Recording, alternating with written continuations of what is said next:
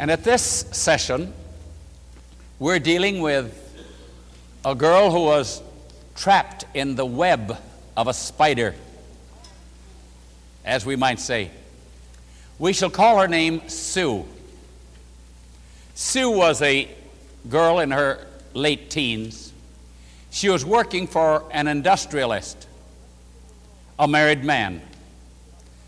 Let me give you a little of the background of Sue's mother. Sue's mother, Carol, was in very poor financial circumstances.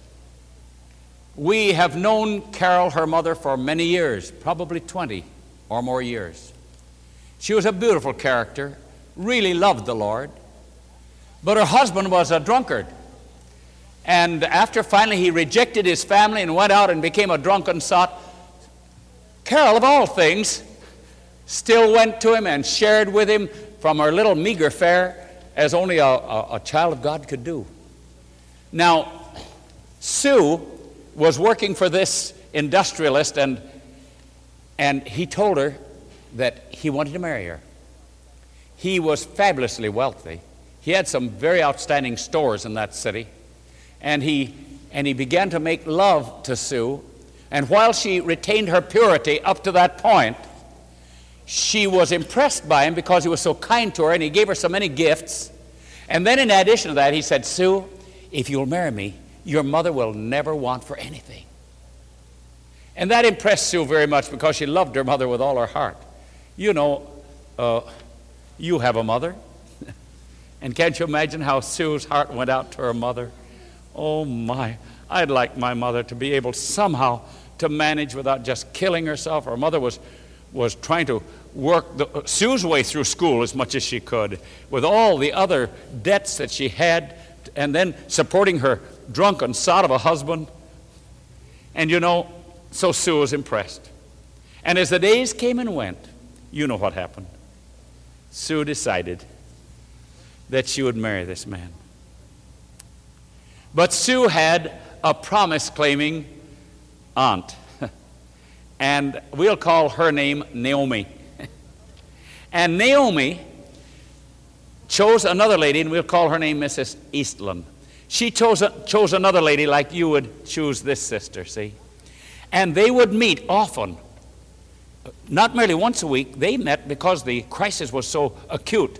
They would meet, and they would open the Bible, and they'd claim Bible promises that the Lord would help Sue not to be captured by this sensuous, greedy, horrible man. But as they claimed the promises, just like it happens with most of us, they claimed the promises every week, week after week, for months.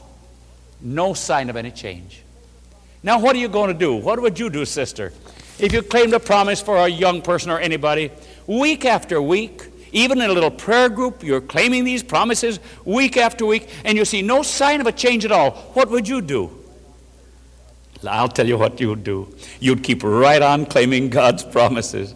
Just like these brothers. Do you have a garden? Yes. All right. When you plant something in the garden, it doesn't come up the next day, does it? You can't even see the apple tree. You can't even see the pumpkin, just the pumpkin seed. You put it down in the soil and you hide it there. And the fact it doesn't come up the first day doesn't embarrass you at all. You say, it's coming up because there's a pumpkin in that seed, right? So Naomi and Mrs. Eastland kept praying week after week, month after month. Now, after several months, brother, don't you think they ought to get discouraged and say, okay, God isn't answering anyway. I'm just going to forget it. What do you say? It's easy to do. It's easy to do, you're right. But though it's easy to do, let me ask someone over here. Though it's an easy thing to do, can you grow an oak tree in overnight or in even 3 weeks? If you're going to grow an oak tree, it takes quite a while, doesn't it? So what would you do if you're praying for someone and you see no answers at all? What will you do? Wait and keep right on claiming God's promises. That's right. Because He will not fail in the end. They kept on, they kept on, they kept on. Not one sign of a change. Nothing. Now, when you see, sister, you see no sign of a change at all, you'll go to church, and while you're in church, you'll meet somebody else, and you'll say, God isn't answering my prayers at all. I've been praying for months. I see no sign at all. Isn't that what you'd say? No. You'd say, I know God will not break his word. Amen? I don't have to see all the answers right away. And that's what happened to Naomi and Grandma Eastland. That's what happened. As they continued praying and praying, one day somebody said to Naomi, have you heard what's happened? No, what's happened? They said, this man wanted to buy Sue a $4,000 coat. And Sue wouldn't accept it. What would that mean to you if you'd been praying for somebody that the Lord would deliver them from this bondage of infatuation, and you heard finally that they wouldn't accept that gift from this man? What would you begin to think? I'd believe that I was seeing the working of the Lord. You'd begin to see. Now this little seed just begins to come, just tucking its head out of the soil. And you say, oh, wonderful, wonderful. Yes, that's it. That's the seed I planted. And Naomi and Grandmother Eastland began to rejoice. They said, Lord, you are answering. We were telling you before that you're answering, but Lord, there's no doubt about it. We can see it just tucking its head out. Now, something else happened. I'm going to ask someone here. Let me see. How about, are you a little scared? All right. Now that there's some sign, just a tiny sign, or even before there was a tiny sign, would you think that Naomi should go to Sue and say, Sue, do you realize that terrible thing that's going to happen to you? No. Because if she did, she could do what? She could damage it. That's right. She could damage it. She could drive her right into the very thing that she's trying to prevent. And Naomi had the ability, the connection with the Lord, to say, Lord, give me strength now to keep my mouth zipped, closed. Help me not to make one suggestion to Sue at all. Not one suggestion. Isn't that tremendous? Because you know, when you see somebody that's liable to ruin his life forever, you want to do what, brother? Jump in and help. You want to jump in and help. Oh, do you realize what you're doing? There's a red light ahead, you know. Isn't that what we'd naturally do? And the Lord, the biggest thing the Lord did for Naomi was to keep her big mouth shut when she talked to Sue, and keep her mouth open when she talked to the Lord. That's it. Keep that mouth open when we talk to the Lord. Keep that mouth closed when we start thinking we've got to tell people and tell people what to do. The law of choice means don't tell anybody anything to do, any adult, unless what? Unless that adult wants to know. You know, I often tell this story. I say a man comes to me and he said, but I'm the head of my wife. Now, for instance, we're turning from Sue a minute. And I'm supposed to manage my home, and I'm supposed to tell my wife what to do. Right? Not exactly, right? Not exactly. And I'll turn to him and I'll say, look, don't you boss your wife. But he said, the Bible says I'm the head of her. I said, well, but it doesn't say to be the blockhead. To block her choices. He said, well, oh, is that right? That's right. Then sometimes some lady will come, not like you, but some lady will come and say, you know, I just have to tell my husband what to do. I have to do it. And then I'll say, did you hear just what I told the man? Yes, I thought that was good for the man, but I have to tell my husband what to do. And I'll say, don't tell your husband what to do, even if he puts his socks in the frying pan. Don't say a word. If you don't say one word, and you just keep from saying a word, the socks will convey their own message.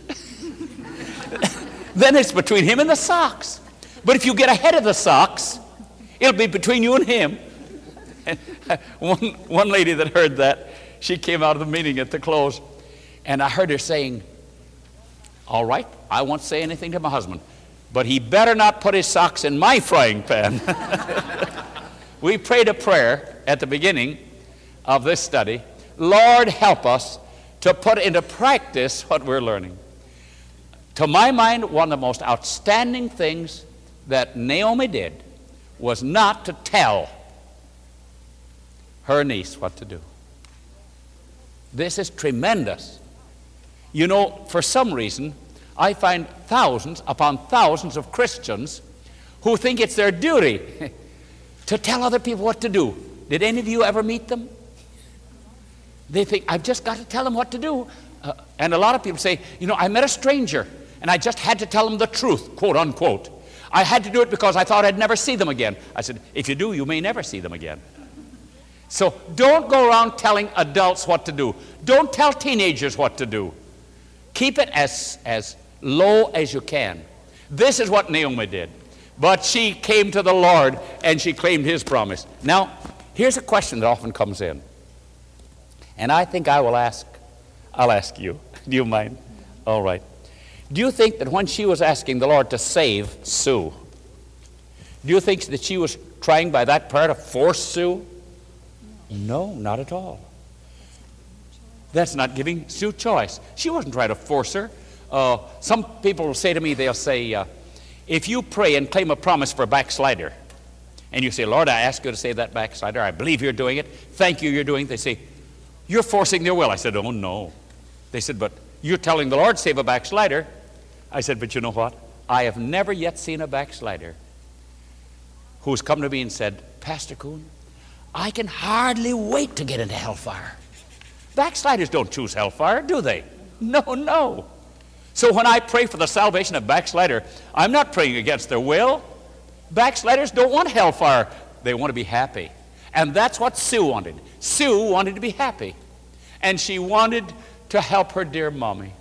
And so both Grandma Eastland and also her Aunt Naomi said nothing whatsoever, even after they learned about how she rejected that coat. Oh, you know what they'd like to say? Sue, I've heard good news. I'm glad you've rejected that coat. Keep it up, Sue, keep it up. Now, no. They didn't say one thing. One day, Sue came into Aunt Naomi's house. She said, Aunt Naomi, she said, I have a terrible problem. Naomi said, what is it, Sue? She said, I've met a beautiful young man, and he's asked me for a date.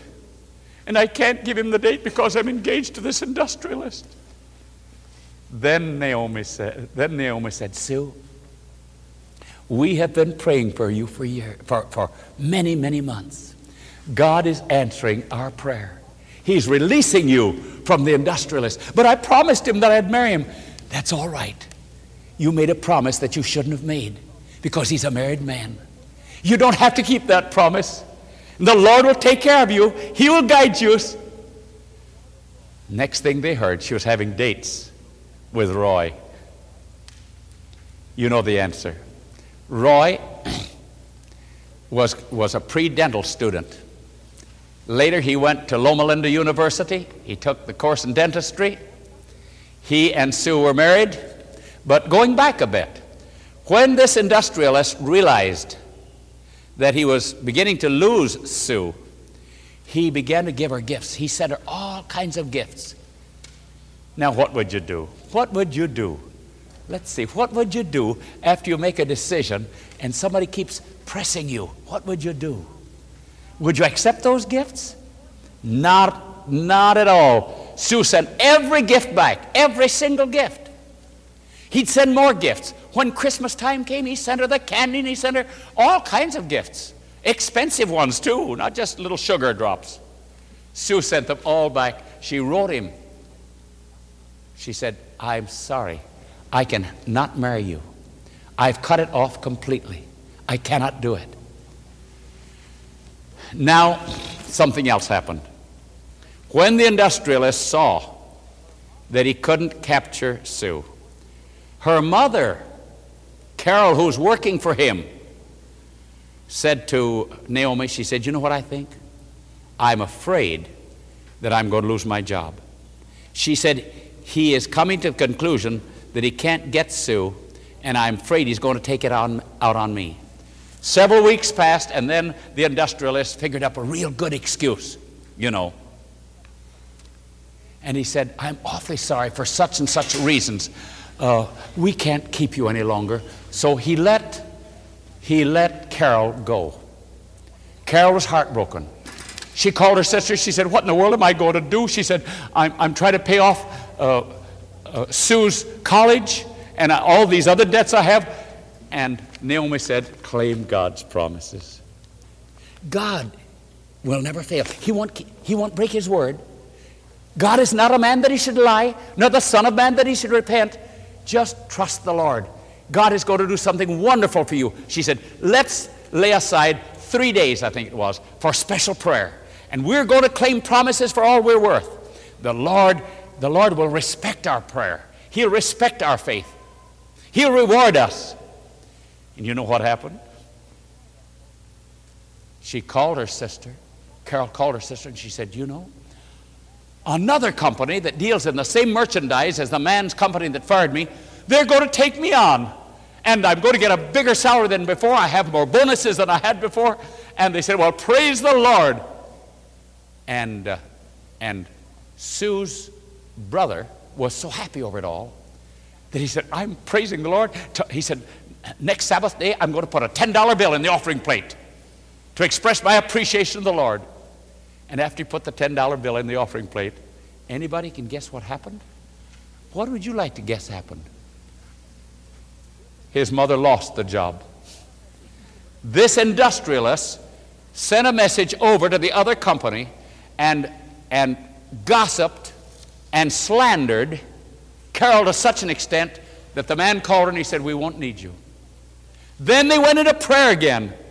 You see what we're trying to say? When you claim God's promises, don't think that the devil is dead. He will work, Satan will work like whom? Like the devil. That's right. And you know how he works? With all agility, cunningness, slander, gossip, anything to destroy a person's faith in the Lord. They prayed again, and then again. Carol called her sister, Naomi. She said, I have a big problem now. I have an awful problem. Would you like to guess what it is? She had 3 jobs. All excellent paying jobs, all supervisory jobs. She said, I have 3 supervisory jobs offered. I don't know which one to take. And she said, and more than that, since these 3 have been offered, this very man, who is a competitor of the industrialist, and to whom the industrialist lied, he has called me now. And he wants me to come. And she said, he called me just a little ago, and he said, I'll give you 30 minutes to decide whether you'll come and work for me. They said, well, thank the Lord. Isn't that wonderful what the Lord will do for his children? Wonderful. God doesn't sleep, beloved. God keeps his word. Then she called her sister later and she said, you know, I didn't answer this man in the 30 minutes. She said, fairly late at night, maybe 9:30 or 10, she said, this man called again.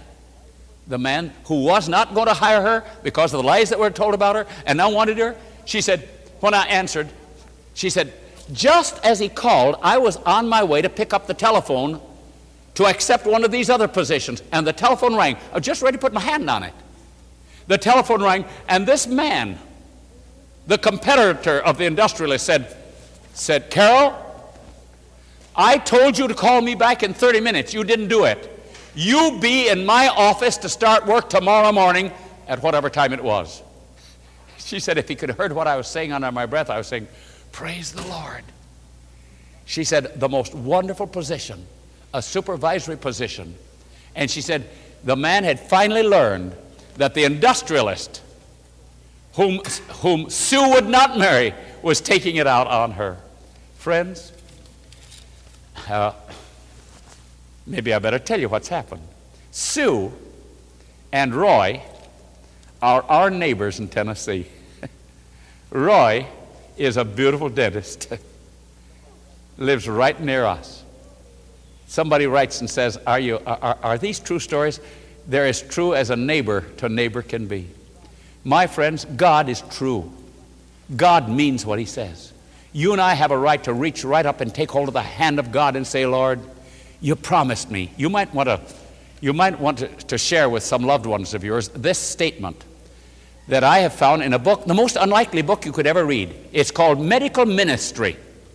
And the Christian who wrote this book on medical ministry, right in the midst of a page, 244, wrote this statement to friends.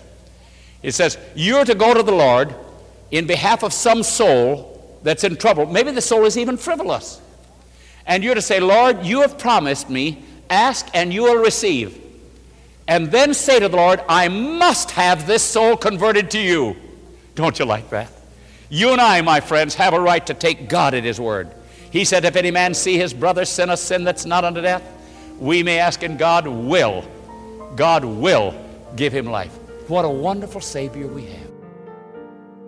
This media was brought to you by Audioverse, a website dedicated to spreading God's word through free sermon audio and much more. If you would like to know more about Audioverse, or if you would like to listen to more sermons, please visit www.audioverse.org.